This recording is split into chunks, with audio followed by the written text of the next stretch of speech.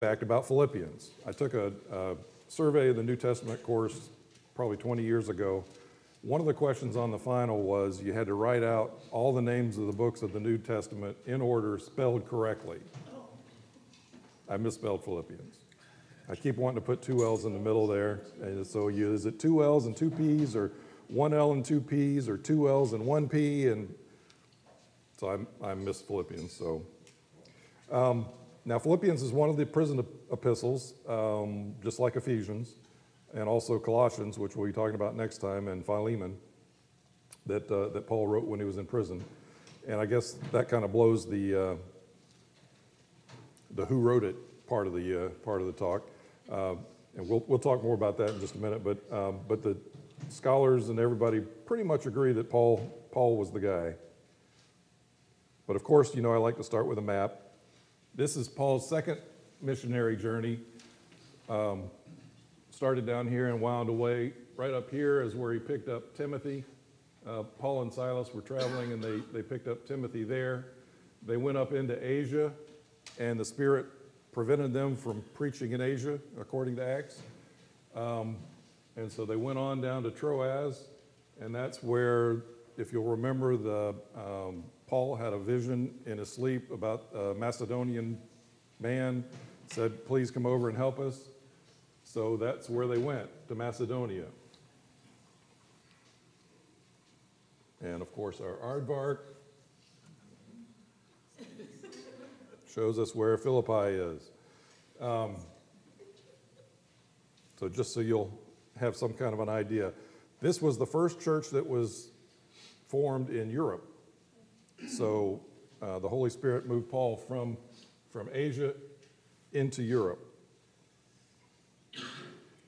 So Philippi was a city that, can anybody guess who it was named for? Philip of Macedonia, who was Alexander the Great's daddy.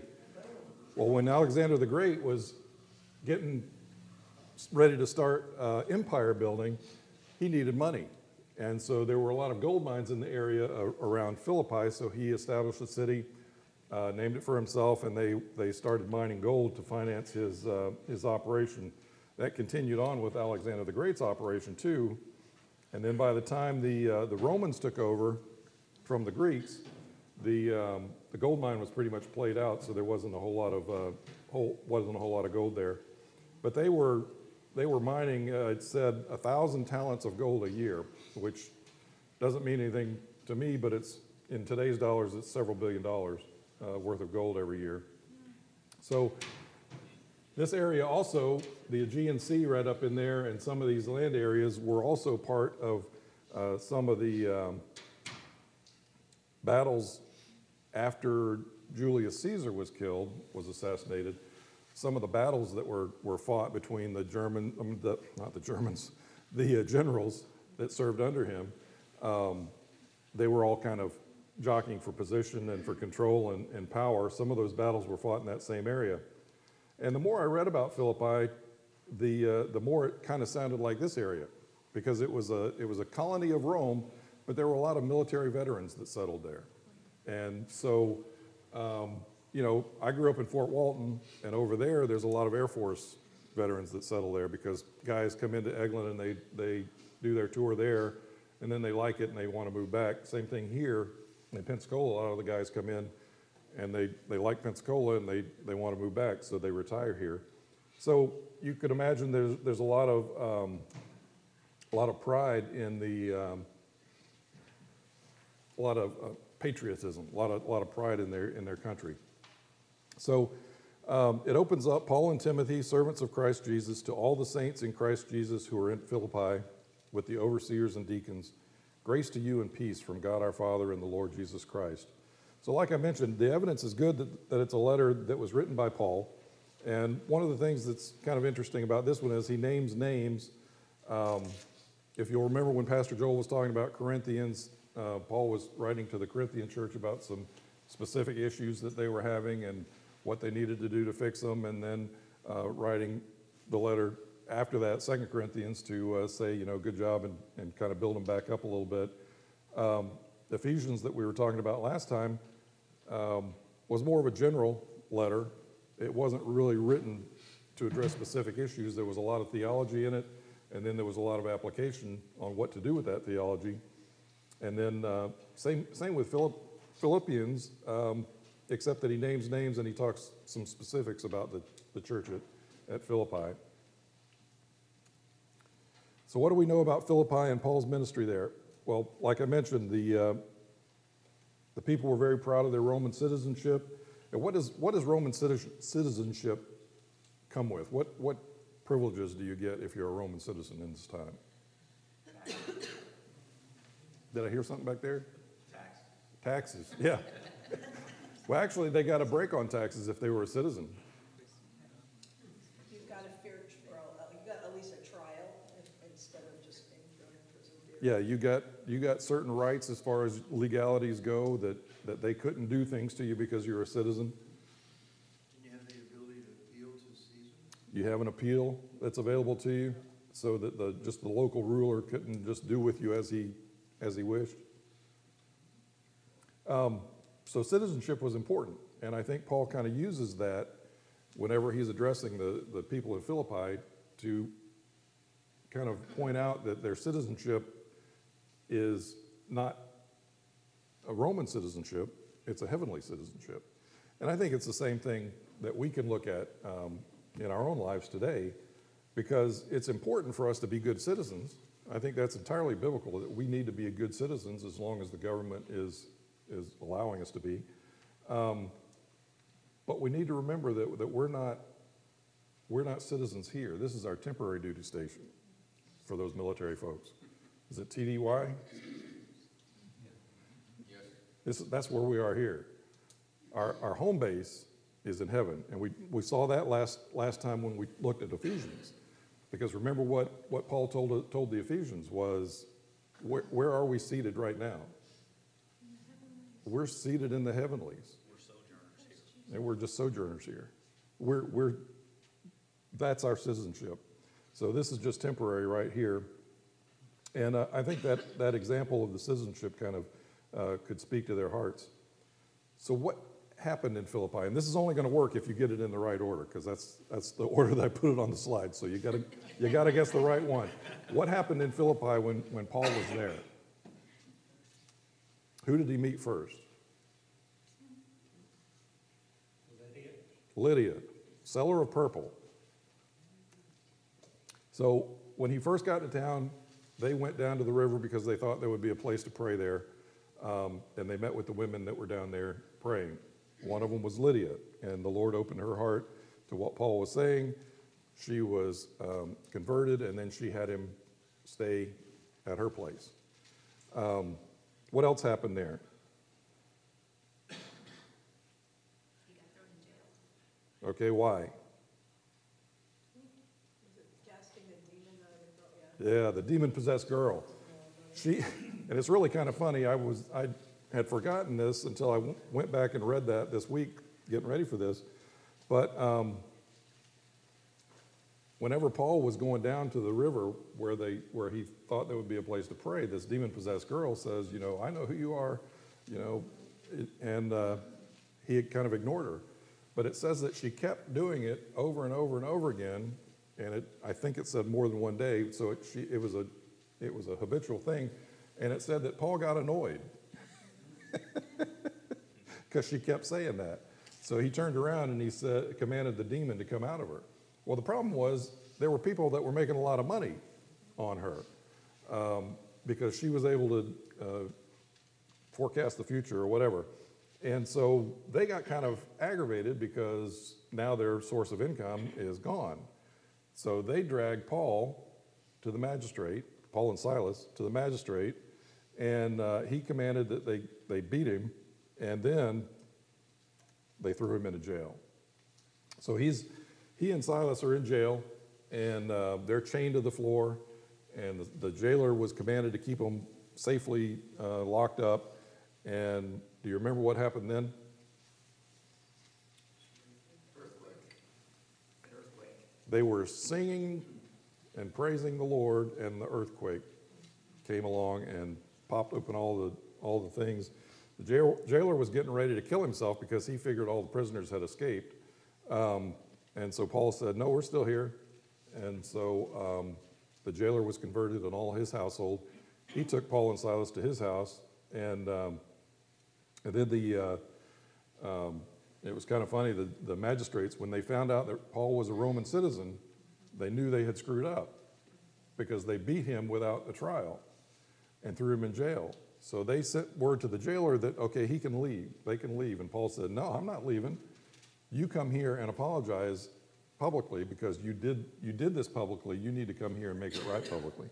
So they did, and then he left. And shortly after that is when they left Philippi.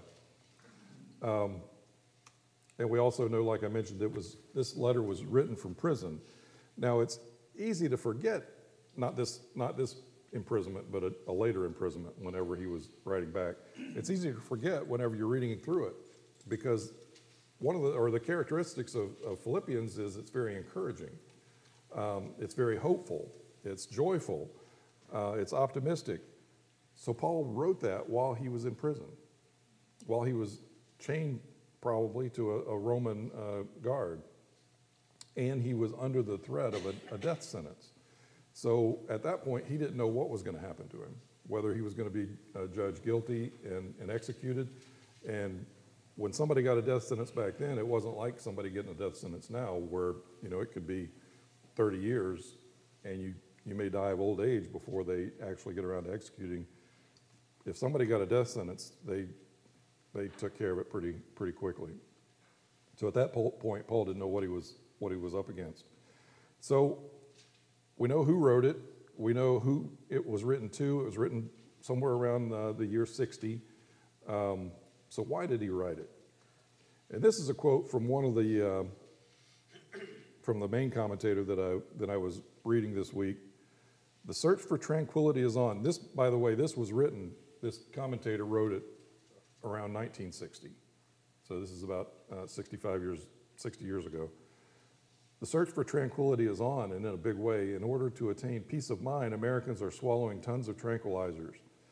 In addition to the drugs, there are the tranquilizing books. These have become bestsellers overnight, single editions running into the hundreds of thousands.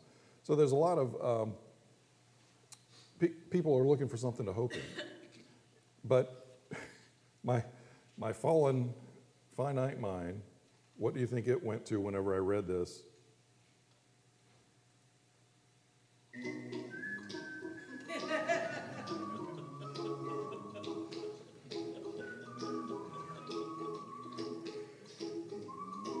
And then it went to this.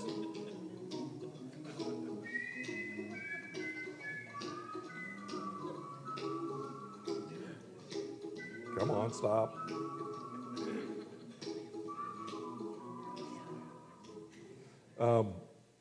And if you remember this guy, he's a character from Mad Magazine, and his slogan is, what, me worry?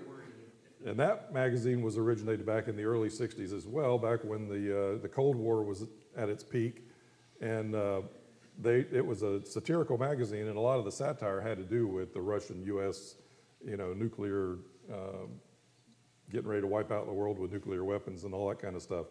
So what's the difference in what we believe, what Paul was writing to Philippians, and you don't have to answer this because we're going to be answering it for the rest of this time that we have to look at this, but the difference between what we believe and that song is there's a reason for us to have hope.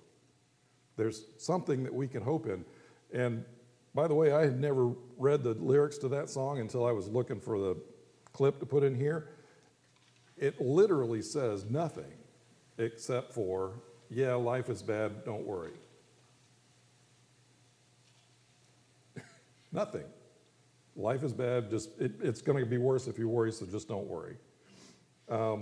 That's not what Paul says. Our hope is different. So these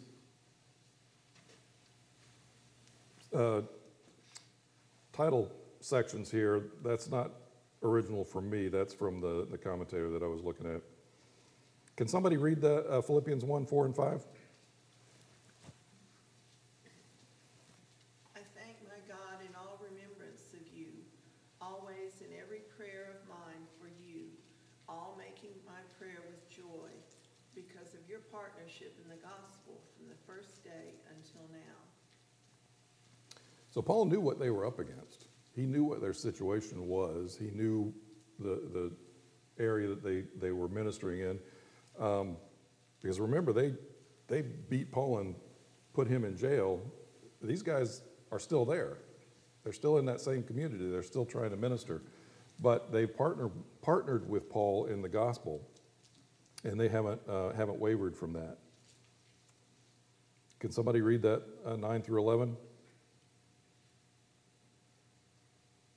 And it is my prayer that your love may abound more and more with knowledge and with all discernment, so that you may approve what is excellent, and so be pure and blameless for the day of Christ, filled with the fruit of righteousness that comes through Jesus Christ to the glory and praise of God. So like we had mentioned last time with Ephesians, that's another prayer that you can pray for someone. If you have a Christian brother or sister and you don't know how to pray for them, that's one you could pray for them, that love would abound more and more, that they would have more knowledge, more discernment, that they would approve what's excellent, and so that be filled with the fruit of righteousness that comes through Jesus Christ to the glory and praise of God. So he has their best in mind. That's what he's wanting, the best for them that they can get. So he's an optimistic prisoner, though. I want you to know, brothers, that what has happened to me has really served to advance the gospel, so that it has become known throughout the whole imperial guard and to all the rest that my imprisonment is for Christ. So Paul had intimate contact with numerous Roman soldiers, and the guest pastor, what was his name last week? Kelly. Whenever he was preaching, it was kind of funny whenever he was talking about, Paul, okay, next, whenever shift change, and the next guard comes in, next, hey, how you doing? And so he had an endless stream of Roman soldiers that were guarding him during a lot of his imprisonment, and they don't know exactly which imprisonment this was written from, but during a lot of his imprisonment, he was allowed visitors. So people would come to him, and he would be teaching them the tenets of the faith and arguing with them and showing or giving them the truth. Well, these imperial guard is sitting right there. I mean, they're not going to be able to completely ignore him. They're going to have to listen whether they want to or not. So they're going to hear whatever he was saying. The other big thing is they could see that he was falsely imprisoned. They could tell that he didn't do anything except preach the gospel, which at that time was a big deal, because remember what the Romans thought about Caesar. They thought he was God. So now Paul's saying, well, no, he's not. He's just Caesar. And then the Romans also worshipped a bunch of other gods. And so Paul is like, no, there's just one, and none of them are him. So it was a very powerful testimony. And the passage escapes me right now, but there is a passage that I believe it was in Peter that talks about, if you're going to be persecuted, don't be persecuted for doing bad stuff, so people can see that you're doing good stuff. And I'm making a mess of that, but read Peter and you'll find it.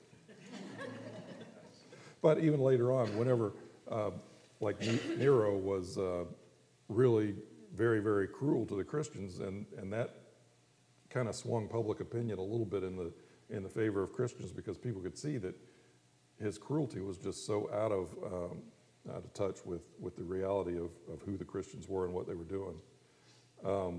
So even unbelievers can see sometimes if you're unjustly being persecuted. And that's one of the famous ones from Philippians. For to me to live is Christ and to die is gain. What does he mean by that? When you die, you go to glory. When you die, you go to glory. So that's a good thing. From my perspective, dying doesn't necessarily sound good, but when you die, you go to glory. But what's the other half of it? Excuse me? Wait till you're 76. Well, I am to the point in time where things hurt that didn't used to hurt. And sitting in a chair becomes a painful activity sometimes. So yeah, that's kind of aggravating. Well, the other half of it is, okay, so if I live, I serve Christ. And remember, we're filled with righteousness, we're filled with the fruit of righteousness, and we've got the joy that comes with serving Christ. So for me to live as Christ, I'm doing what I'm here to do. I'm fulfilled by that. It's a good thing. And if I die, I go to glory. That's a good thing too. So that's a win-win. There isn't a bad choice. So that's a good situation to be in, and that takes some of the worry away, some of the anxiety away, because no matter what happens, I'm good. It's just the process of getting it. Yeah, that could be an issue, but I guess he wasn't dwelling on that. Can somebody read 2:5 through 8? Have this mind among yourselves, which is yours in Christ Jesus, who, though he was in the form of God, did not count equality with God a thing to be grasped, but emptied himself by taking the form of a servant, being born in the likeness of men, and being found in human form, he humbled himself by becoming obedient to the point of death, even death on a cross. So like we were reminded last week whenever the pastor was preaching from Philippians, right before this it says, if there's any encouragement in Christ, any comfort from love, any participation in the Spirit, any affection and sympathy, and it's worded in a way that he knows that those things are true, that we do have encouragement in Christ, we do have comfort from love, we are participating in the Spirit, we do have affection, we have sympathy. Paul says, complete my joy by being of the same mind, having the same love, being in full accord and of one mind. Do nothing from selfish ambition or conceit, but in humility count others more significant than yourselves. Let each of you look not only to his own interest, but also to the interest of others. So the thing that we look at whenever we're looking at this passage, or the thing that I always kind of focus on when I'm looking at this passage is, we look at what the sacrifice that Christ made. And we can't really understand the depth of that sacrifice because we can't understand the glory that he had in heaven with the Father. But he set that aside in order to come down and be with us and minister to us. So he was obedient. He came down it would be, I guess from an earthly perspective, it would be not so bad to come down as a king or something, but he came down as a servant. But again, we can't really fathom the depth of how far down he came. But then I have to remind myself that the beginning of all this is have this mind in yourselves. He wasn't only pointing out what Christ did for us, but he was also pointing out the way we need to be to one another. Have this mind among yourselves, that we're willing to serve one another, that we're willing to be humbled. So in light of what Christ has done for us, it really isn't that big of a deal for him to be in prison, because Christ was humbled from infinity to earth. It's not that far for Paul to be humbled from earth to a prison. So, it's just keep this in mind. It kind of sets the perspective of just what we are here, as opposed to who Christ is and what he did for us. Can somebody read that?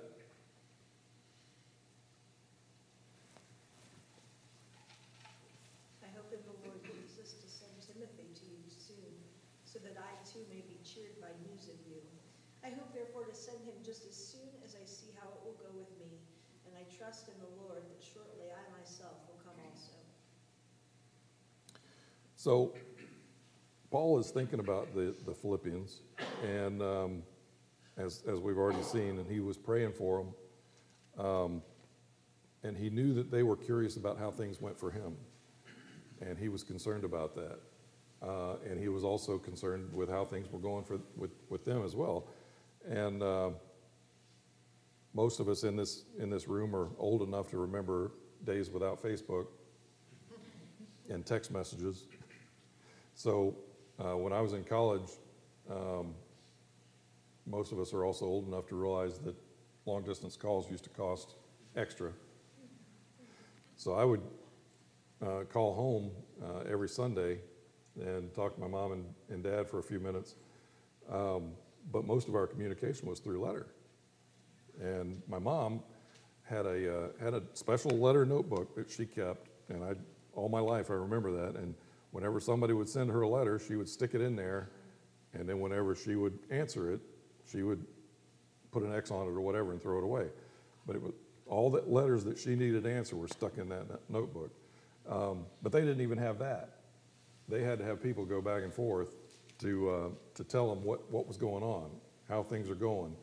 So it took a while because it wasn't a real close, it wasn't a small journey to get from Rome, where he was in prison, to Philippi. It was quite a ways. So he's thinking about them, and he knows that they're thinking about him as well. And he's encouraged by that, and he's wanting to encourage them in that as well, to see how each side is doing. And now we're going to start getting to the real reason why we can not worry and be happy. Just before this, Paul reminds the readers that if anybody had reason to rely on the flesh and what was going on here, he would. And I'm sure you remember the verse. The verse is, he was circumcised on the 8th day. He was of the tribe of Benjamin, which is the special tribe. He was a Hebrew of Hebrews. He was a Pharisee. He was so zealous that he was persecuting the church. He was blameless under the law. Now, Pastor Joel just finished preaching through the 10 Commandments. And does anybody feel like they were blameless under any one of those 10 after hearing that? You can't. And as Jesus told us too in the New Testament, when he was kind of providing some commentary on the law, the requirement of the law is so high, much higher than what that mindset was. There's nobody that's blameless under the law. But he found out what the works of the flesh actually amount to. And that's also a famous passage. Does anybody remember what are all those works that he did? What does it amount to? Rubbish. And that's the nice way to put it. So all we can't do good works on our own. We've got to rely on Christ. Could somebody read that? Not that I have already obtained this or am already perfect, but I press on to make it my own, because Christ Jesus has made me his own. Brothers, I do not consider that I have made it my own. But one thing I do, forgetting what lies behind and straining forward to what lies ahead, I press on toward the goal for the prize of the upward call of God in Christ Jesus. So Paul's kind of going into a sporting type metaphor here. Why is it important that we forget what lies behind? Can weigh us down, Can weigh us down. hold us back. How so? I mean, what happens if what lies behind was a good thing? Unto glory. And that's the thing we need to. I used to do competitive pistol shooting, and the most dangerous time for me to have a bad shot was the shot after a good one. If I had a really good shot, felt really good, executed just right, and it hit where I wanted it to hit, now I'm in danger because the next one I'm going to mess up. But so whether it's good or whether it's bad, we need to learn the lessons from what we go through, and then put them aside and press on to the upward call, toward the goal for the prize of the upward call of God in Christ Jesus. Because we sometimes we get in the habit, if things are going well, that things are going well because of me, because I did this. Well, it doesn't. things are going well, it's because of Christ and the blessings that he gives us. Things are going difficult. Again, we can kind of think about, we can feel guilty. We can, do all kinds of crazy gymnastics inside our brains, but we need to stay on track and point in the direction that we're pointing in. I think Paul killed Christians. Do what? Killed Yeah, Christians. yeah. Responsible for it. Stephen was one. Imprisoned families, did a lot of awful things that probably more than what we even know. Right. So that was a critical verse for him to say, to forgetting those things which lie behind. And, knowing that there's now no condemnation for those who are in Christ Jesus. Yeah. I think we're in Romans. But anyway, we're the same ways. Sometimes we need to, just like you said, we need to learn the lessons, but we also need to forget the bad stuff as well, knowing and claim the promise that there's no condemnation Right. for those who have asked Jesus into their life. Because we can be paralyzed by fear, by guilt, but we're forgiven. So, we need to remember that. God had things that he wanted Paul to do. I mean, God called Paul to do a lot of great things. And so, Paul had to move beyond the bad things that he had done. But our citizenship is in heaven. And from it we await a Savior, the Lord Jesus Christ, who will transform our lowly body to be like his glorious body by the power that enables him even to subject all things to himself. And this is a really powerful verse, and whenever we're looking at, because it's easy to look at our surroundings rather than look at the reality that heaven has for us. But whenever we think about this, we see where we're headed. We're going to be transformed to be like Christ, and God has shown us that he has the power to do it. So he's promised us that he's going to do it, and he's shown us that he has the power to do it. He can make it happen. So we don't have a blind faith, I guess is what I'm trying to say, because we know what Christ has done.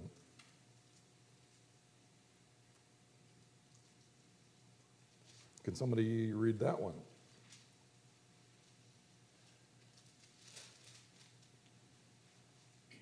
Rejoice in the Lord always. Again, I will say, rejoice. Let your reasonableness be known to everyone. The Lord is at hand. Do not be anxious about anything, but in everything by prayer and supplication with thanksgiving, let your requests be made known to God. And the peace of God, which surpasses all understanding, will guard your hearts and your minds in Christ Jesus. So God's got this. I mean, he knows that where our difficulties lie, and he's God over those too. But I want to caution us, because, I mean, I tell this to myself with some regularity, but we can't just use that as an empty platitude either, or we're the same as that song that I just said. Because sometimes we need to get involved, because right after that passage, yet it was kind of you to share my trouble. So the Philippians shared Paul's trouble. So Paul had difficult times, but the Philippians were right there sharing with him. And there's a passage in James that talks about, patting people on the back and saying, well, go be warm, go be fed. Sometimes we have to help. Sometimes we're called to help. Sometimes we have to get our hands dirty. Sometimes we have to do things that we're not really comfortable doing in order to help other people out. So it's not as easy as just saying, God's in control, you're good. Sometimes we need to help. We need to come alongside and help somebody, because it's easy to say, but sometimes that's hard for somebody to hear. So not that I seek the gift, but I seek the fruit that increases to your credit. I've received full payment and more. I'm well supplied, having received from Epaphroditus the gifts you sent, a fragrant offering, a sacrifice acceptable and pleasing to God. And my God will supply every need of yours according to his riches in glory in Christ Jesus. To our God and Father be glory forever and ever. Amen. So he got the gift, and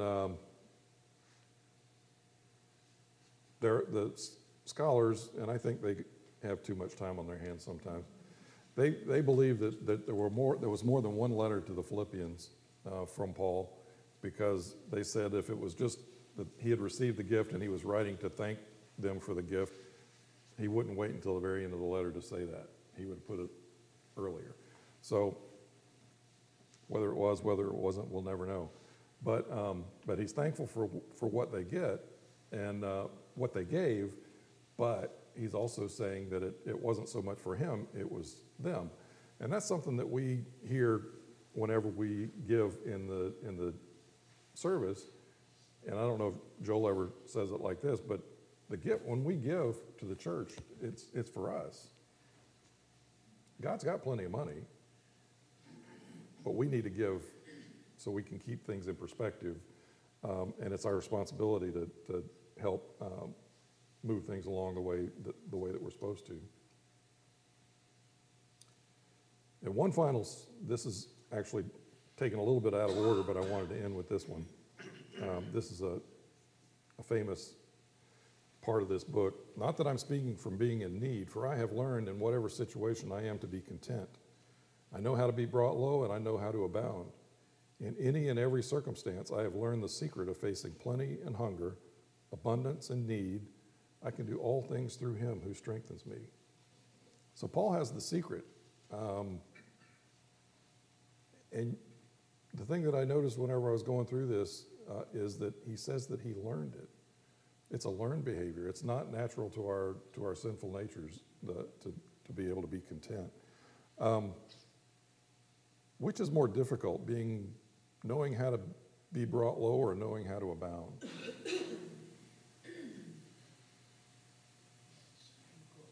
guess it's from the perspective from where you're starting at. Well, lower than where you are or abounding from where you are? I think the bounding is worse, because you think that you've got it all together, Yeah, and you don't need them yeah. to provide for you. I think that's a big danger. And then, we can kind of look at our country and where it's come in the last couple hundred years. That we kind of think that we're doing things on our own. But also I think, whenever we were over in Uganda and you see how little those folks have and how happy they are. I mean, kids playing with a rock. And, we've got to have Xboxes and all that other kind of stuff. And he's got, what was this guy's name? Gerald, a little boy. Do you remember him? He was my buddy.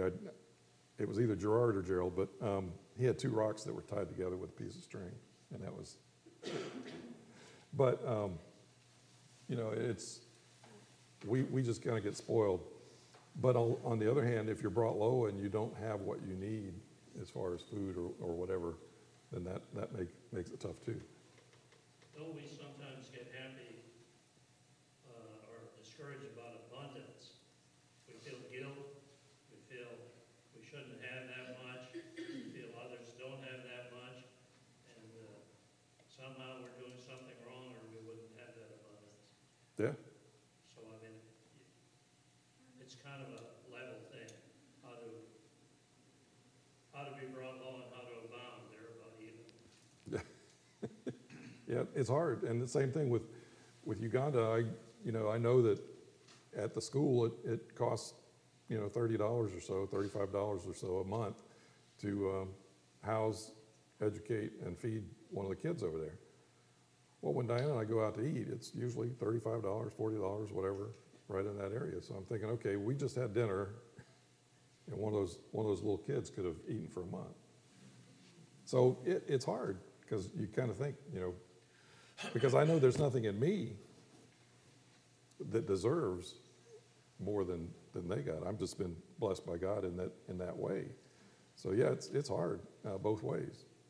But the secret is remembering who we rely on to give us those things. Any other comments? That's all I got. I'm surprised that we're done a couple minutes early. You guys have been talking enough.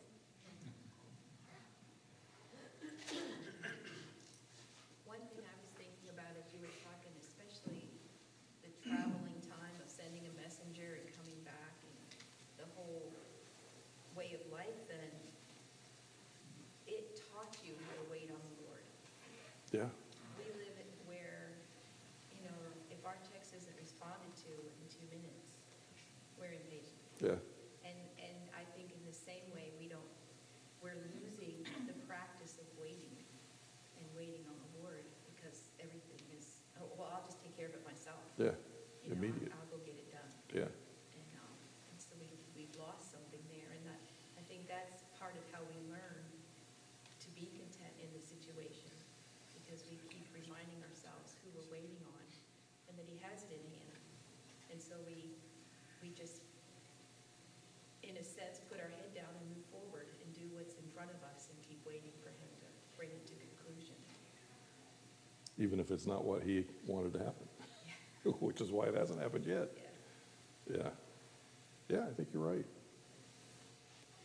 Yeah, one verse that I really like is Philippians 1:6, where it says, "He who began a good work in you will bring it to completion the day of Christ." And it's just a very comforting verse that no matter what happens, God's going to carry us all the way through and get us there to heaven. So, Yeah. it's a nice verse. Yeah. Very good. Yes. In that paragraph, where it says, "I know how to be brought low," in my own personal experience, I learned that I had to get out of my own way in order to be brought low, and it is essential that I stay right sides in order for me to be in a position mentally to want to have a relationship with my higher power. Yeah.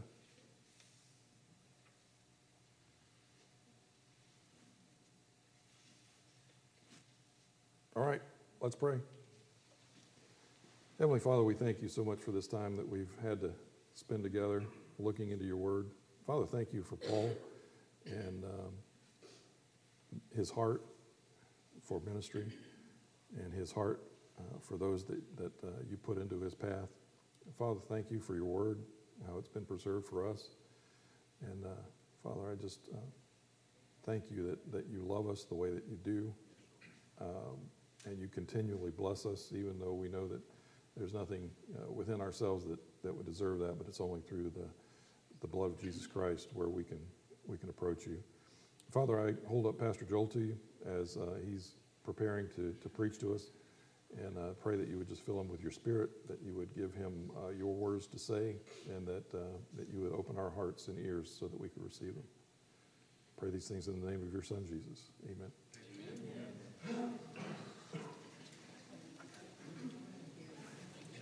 You got Pastor